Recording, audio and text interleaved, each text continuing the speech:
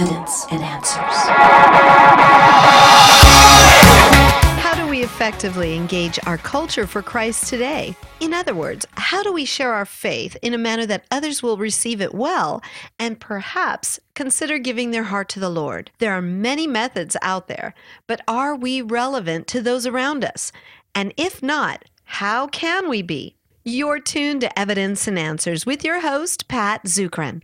Pat is an author, teacher, and international speaker in the arena of Christian apologetics, the defense of the Christian faith. Today, Pat is interviewing Greg Koukl, whose ministry, Stand to Reason, does precisely that. Provide guidance for sharing your faith and engaging our culture today. If you're unable to hear this entire broadcast, all of our messages are available on our website. That's evidenceandanswers.org. Now, here's our host, Pat, with part 2 of his interview with Greg Koukl. So notice this is another way of relativizing our belief system to our group. Our group believes this. It's our truth, but we can't say it's the big capital T truth. So this is some of the philosophic background, but think of the appeal to that, to the individual. If we think back on the fall, we think back in Genesis chapter 3, Adam and Eve were offered the opportunity to be like God, right? Has God said? Has he really said? Is he really in charge? No, he's withholding from you. You can strike out on your own. So it's this hunger for personal autonomy, being our own people and being the masters of our own fate, that I think was at the root of the fall and has been at the root of the rebellion ever since. So now when we have philosophies that are really popular and accepted in our culture that say, hey, there is no truth, you make your own truth. There's no right or wrong, you decide for yourself what's right or wrong. Oh my gosh. Did that sound appealing to me as an 18-year-old in the 60s? Absolutely. And it sounds appealing to people right now. So you have your philosophic history there, the development of these ideas. And there have been answers to those challenges, by the way. But in any event, people latched onto them largely, in part at least, because of their existential appeal. They allowed them to justify their own personal autonomy. And I know, I'll tell you for a fact, Pat, in the late 60s and early 70s, I knew that my own relativistic views were contradictory because I believed in moral relativism, but I was marching against the war in Vietnam because it was, immoral. Hey, where'd that come from? It's a contradiction. However, I knew it was a contradiction. I was aware of that, but I thought, never mind, I don't care. I like the payoff, and the payoff was that I could do whatever I wanted to do, and that was the benefit for me. So you got both of those things that are going on in our culture right now, Pat. Yeah, well, Greg, how do we effectively engage someone with the gospel for someone who says you cannot know reality or you cannot know truth? Well, I have a new book out, and it's called The Story of Reality, and I address that very question, And I said, it's very, actually, we do know things, and we know that we know them, and there's a very simple way to demonstrate this. For example, if you go to Washington, D.C., this is a terrible place to navigate because the city's laid out like the spokes of a wheel, and the spokes are broken. So you get lost real easily. It's crazy. But when I visited there with my family a couple of years ago, we got around just fine because of this incredible invention called a map. Do you ever think about what you do when you use a map? A map is a claim about the way the world is. The topography in particular, or the highways, whatever. So we took the map, and we looked at the map, and we got in our rental car, and we did fine, okay? Now, maps aren't perfect, but if they're not perfect, we find out that soon enough. In other words, when we drive and arrive using the map, we are testing a claim of reality against reality itself. So it is possible to test, to see whether our beliefs about the world are actually true. In this interview, Pat, you had a phone number to contact me so we can have our conversation. Well, there was a claim about the world that you engaged, and the claim was this particular number would connect you with Greg Koukl. And so what did you do? You dialed the number, and yours truly answered. So I guess your belief that the phone number could get you in touch with me was a true belief because it did. These are very simple pedestrian examples to show that we test reality for its truth all the time. We are truth seekers by nature. We have tools that allow us to test reality, and we're always using them. And in fact, if we couldn't know certain things to be true about the world, we would be dead in one day, I guarantee you. So there is no justification for this radical skepticism about truth. Now, of course, that doesn't mean you can know the meaning of the world and the meaning of life and the meaning of religion necessarily, but it ought to let us know that we have tools that could be used to figure these things out. And I don't know why it can't be applied to the bigger questions as much as it can be applied to the smaller issues of getting around town without getting lost. Yeah, you bring up a good point. It's a self-contradictory position. I remember I was at, I think, Cornell University, and I began speaking, and one guy immediately objected, and he said, well, you can't know reality. And then he began to explain how he knows Christianity is not true. Yeah, right. And it was bombarded with all these questions and contradictions in the Bible. And I said, well, wait a minute, didn't you just say we can't know reality? Yep. So why are you sitting here arguing with me if we can't know reality here? What makes your reality true or mine's if we can't know it? So he was, like you said, contradicting himself. There's a self-contradictory position. Yeah, that was an excellent response, and it just goes to show how we can't help ourselves. Even when we claim there is no truth, we are claiming a truth. Mm-hmm. And then when we attack Christianity, we are trying to argue that that isn't true, and some other take on the world is actually true, even when we're saying there is no truth at all.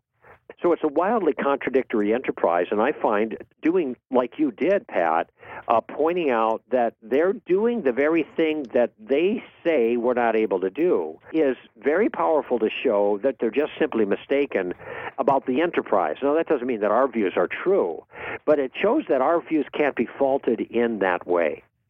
Yeah, that's a good point. Also, you showed that it's not livable consistently because we measure things by how it corresponds to the real world around us, like you did that map illustration. All right, Greg, you wrote a great book here, one of my favorites, called Tactics, which is designed to equip Christians to engage unbelievers, especially those who may be a bit more hostile to the gospel. Right. So tell us, when we confront someone who's hostile to our message, what is the wise way to respond, yet still, like you said, leave that pebble in the shoe of the skeptic? Right. Well, let me give you a broad concept, and it comes right from Scripture. It comes from Colossians chapter 4, verse 5 and 6. And here's what Paul says there. He says, conduct yourself with wisdom towards outsiders, making the most of the opportunity. Okay, so right out of the gates, he's saying, be smart. I mean, I just wonder how many times when we're starting an engagement with somebody else, we think in our mind, let's be smart here.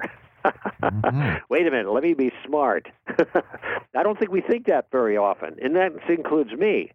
But Paul says, be smart, okay? Then he says this, let your speech always be with grace, seasoned, as it were, with salt. In other words, be nice.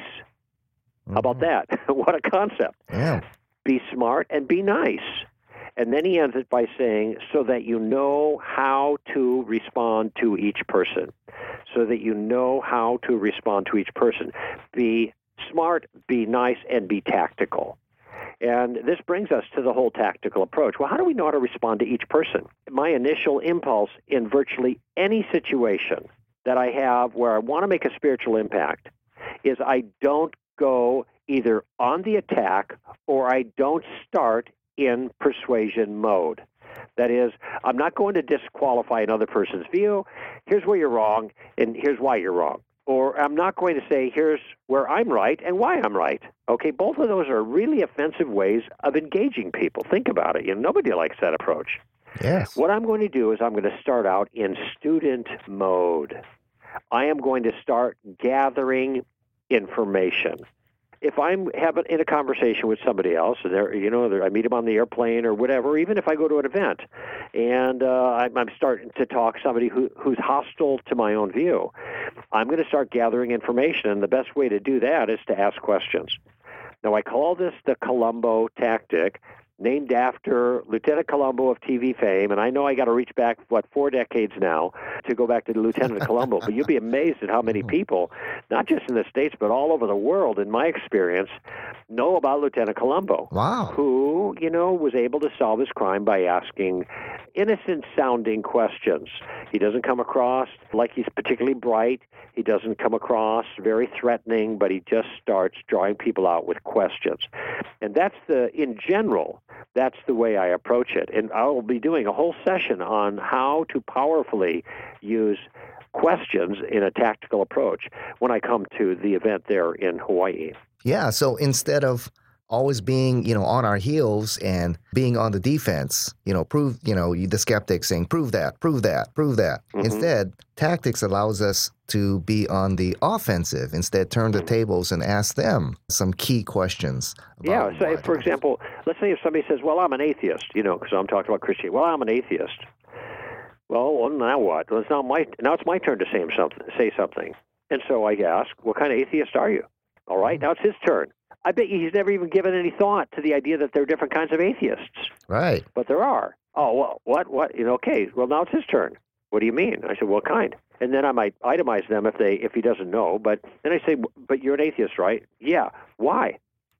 Why are you an atheist? Mm-hmm. Now, I'm not being belligerent. I'm curious.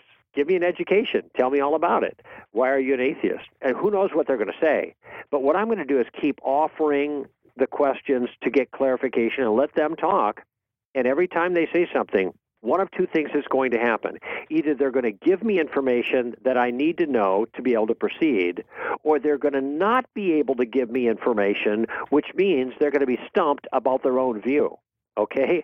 And if they give me information, they might say, well, I have no good reason to believe God exists. Okay, I understand. That's a fair response. So I presume then you have considered some of the arguments and found them wanting. So what arguments in favor of God have you considered?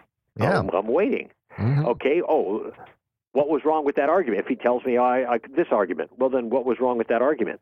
Notice how all this time, all I'm doing is asking friendly questions, trying to get that person's point of view, and letting them preach it, brother, preach it. But I am gathering information all the time. There's no pressure on me, and there's no offense in the conversation. Why would that guy be offended when I'm letting him do the talking to explain his view? Why would he get bugged? Right. And so I think that little example there with atheists, Pat, will give people a little picture of how this could go, how fruitful this could be. People say, well, you're pushing your morality on me.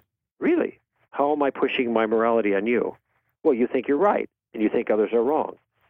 I do think I'm right. But I could be wrong. I'm willing to talk about what about your view? Do you think your view is right? What's he going to say? He's not going to say, I think my view is wrong. No, of course he thinks his view is right. Right. And I say, well, if you think your view is right, then why are you pushing it on me right now? Yeah. That's another question. So they're doing the same thing that I'm doing, telling their view and thinking it's true and arguing for it. Actually, I'm not trying to push anybody's view. My view, I'm just trying to explain my view and give reasons for it. People can decide for themselves what they want. But if his complaint is that I think I'm right, well, of course I think I'm right. That's why I believe what I believe. If I didn't believe that what I believed was true, I wouldn't believe it. I'd believe something else and believe that was true, But I'm just like him in that regard. He has the same thing. All of his beliefs, he thinks his beliefs are true, which is why he's correcting me, all right? So notice that all of these kinds of challenges that I've just offered, I've navigated on using questions. And this is an unbelievably powerful technique. This is why so many people have told me that when they got the tactics book and read it and began practicing it, it changed everything for them. It changed everything for them. Now, at the conference that we'll be doing, I won't have time to get into the whole book, but I will lay a foundation. I'll give you a promise right now with regard to tactics that I'm making to the audience right now, and I'll reiterate it when I get there standing before them. I promise that I will give them a game plan that will allow them to converse with confidence in any situation, no matter how little they know, or how knowledgeable or aggressive or even obnoxious the other person happens to be. That's my promise, and I promise I will fulfill my promise at the conference. Yeah. That's the tactical approach. Yeah, one of the things I like about tactics, one of the best ways we learn is self-discovery. discovering it for ourselves. Yes. And often the tactics, by asking these questions, you get the person to really analyze what he really believes, maybe for the first time. No one's ever questioned him. And then he comes to the realization, well, maybe there's not much there, or maybe it's not as convincing as I thought it would, or for the first time I see a contradiction. And they come to that realization themselves. Then they're a little bit more open to hearing what you have to say. Yeah, I like your phraseology there, Pat. They're a little bit more open. You see, that is all I'm after. I'm not trying to close the deal. I'm not swinging for the fences. I'm not even trying to get on base. I just want to get up in the batter's box and then see what God does. And if I can just put that stone in their shoe, if I can get them thinking, if I can annoy them in a good way, then I'm happy. I'm a happy camper, even if I don't close the deal. I'm just doing gardening, as I like to explain. Harvesting comes after the gardening's been done. So there needs to be a whole lot of gardeners in the field before the harvesters get the harvest. I'm happy to be a gardener, and I think that most Christians are gardeners. They just don't know how to do it. And this conference that we're going to do together will help them to learn how to do good gardening. It takes the pressure off, believe me. Yeah, I use it all the time. One example, recently I was talking to a very devout Buddhist, and he was explaining to me about reality and what happens after death and all of this. He went on for about 10, 15 minutes, and then, I asked him one of the questions, how do you know that's true? Right. How do you? And he thought about it for a while. And no one had ever asked him that before. And he said, well, I guess it's just faith. And I said, what do you mean by faith? I mean, faith in what? Right. And he was kind of stuck there. And then he looked at me and said, well, how do you know what you believe is true? And there you go. There was an open door. Thank you for asking. Right. And so that's how the tactics was able to really get me into a really well, I give you discussion. an A there. The teacher gives you a star, man. Good job. Yeah. Well, Greg, what are some common traps that Christians fall into when sharing with a skeptic who may be a little hostile? I think the biggest trap that a lot of Christians fall into, I'm thinking about it now, it's a good question. I actually never thought it. I've never been asked that question before, but the answer seems to be pretty obvious to me. And that is, we do something that other people often do to us that I actually teach in the book on tactics, how to defend against. It's called the steamroller tactic, when people are steamrollers on us. That is, they don't listen, they don't pay attention, they just keep interrupting. Right. And they fire one thought after another thought after another thought, and a challenge after a challenge. And so they're happy to give you all these challenges. They are not happy to listen to the answer. And boy, those are tough people to deal with, and I talk about a very precise way of dealing with them that I found very effective. However, Christians are sometimes steamrollers themselves. So we find ourselves but, trying to jump in the middle of somebody else's sentence. We start interrupting them, and then what? Things start getting heated up. And look, I have a rule. Here's my rule. If I get angry, I lose. Okay? If I'm in a conversation with somebody else and I get mad, and it's obvious I'm kind of getting worked up, I lose. I don't sound persuasive then. I don't look attractive then. I just look belligerent, all right? So I want to make sure I don't get angry. Now, what happens if the other person gets angry? That is, if you're cool and calm and collected, but something, the way you're acting or whatever, gets them angry, all right. If the other person gets angry, I lose. In other words, if anybody in the conversation that I'm having gets angry, boy, I'm going to lose. I'm not going to be able to have an impact, because when other people are angry, they are not listening. They are not open to being persuaded.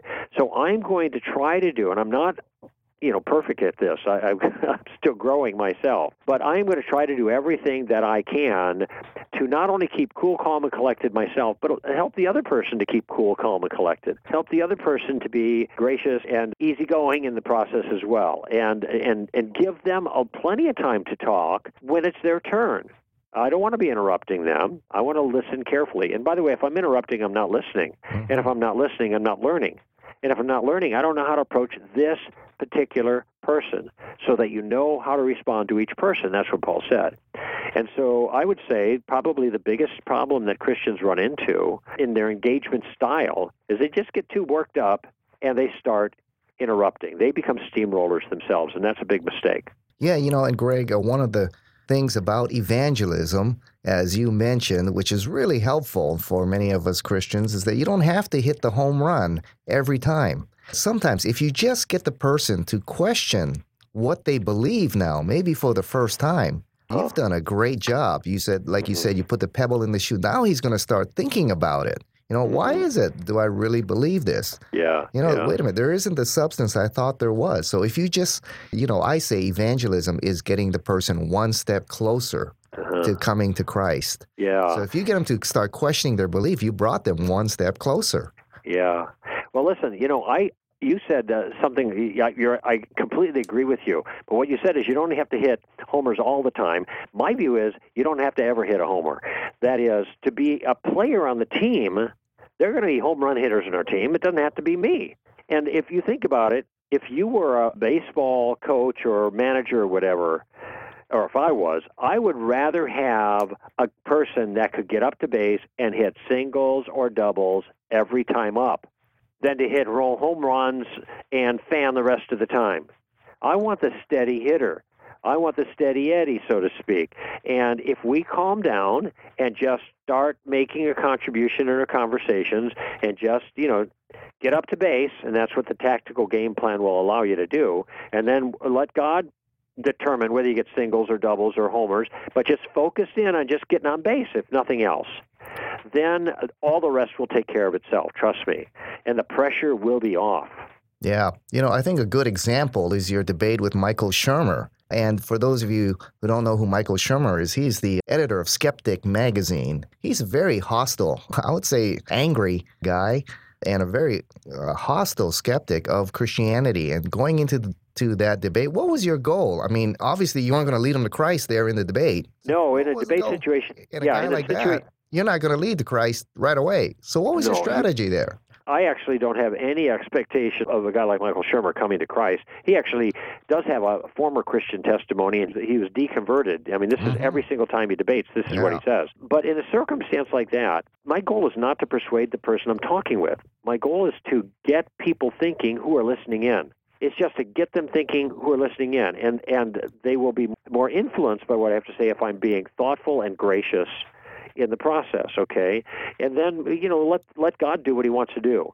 That doesn't mean that the hardened skeptic, like I think Michael Shermer is, will never come to Christ. That's God's business. He can do whatever he wants. Look at what he did with the Apostle Paul. Look at what he did with each of us, But by the same token, I'm not measuring my success by how well he gets influenced. And I've had friends who have debated big names, and they said, I want to treat him as a human being and yearn for his soul and try to persuade him to be a Christian. And treat him like a human being and be sad for his soul, but worry about the other people who are a lot more open that are listening in and what they're thinking and what their needs might be, and address those, and use the debate format or the conversation, this public engagement, as a foil for communicating the most effectively with everybody else. Those are going to be the people that are going to be more easy to reach, I think, in my opinion. You've been listening to our interview with Greg Koukl, founder and president of Stand to Reason, a ministry designed to train Christians to think more clearly about their faith and make an even-handed, incisive, yet gracious defense of their faith in Christ in the public square. Well, Greg, people have been listening to this interview. Where can they find more information about your ministry and the things we talked about today? Well, the organization that I represent is called Stand to Reason, and I founded it almost 24 years ago, and we have a website that has thousands of pages of information. We have hundreds of little video vignettes. We have all kinds of training tools.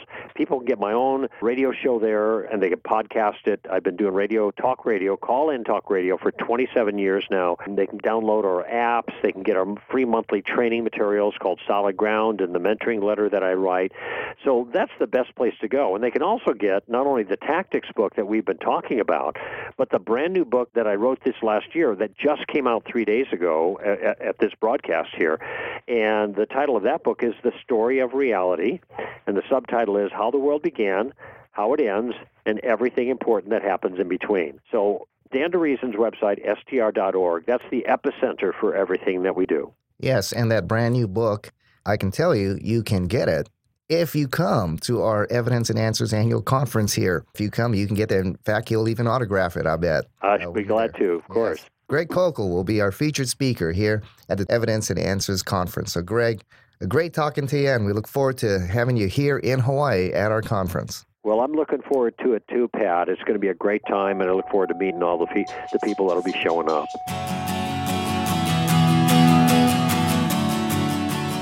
Thank you for joining us here on Evidence and Answers radio broadcast.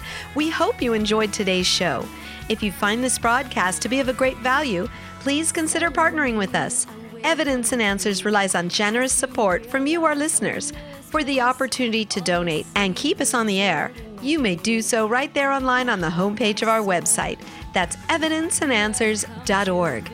We have a wide variety of resources available to you, including articles, Pat's books, and additional audio for you to listen to or download. Please be sure to share our website with your family, your friends, and your church. Evidence and Answers is grateful for our key sponsor, Highland Capital Management, providing investors with alternative investment solutions. To learn more, visit them online at hcmlp.com. Join us again next time on the air or online as we provide reasons for faith and hope in Christ, right here on Evidence and Answers.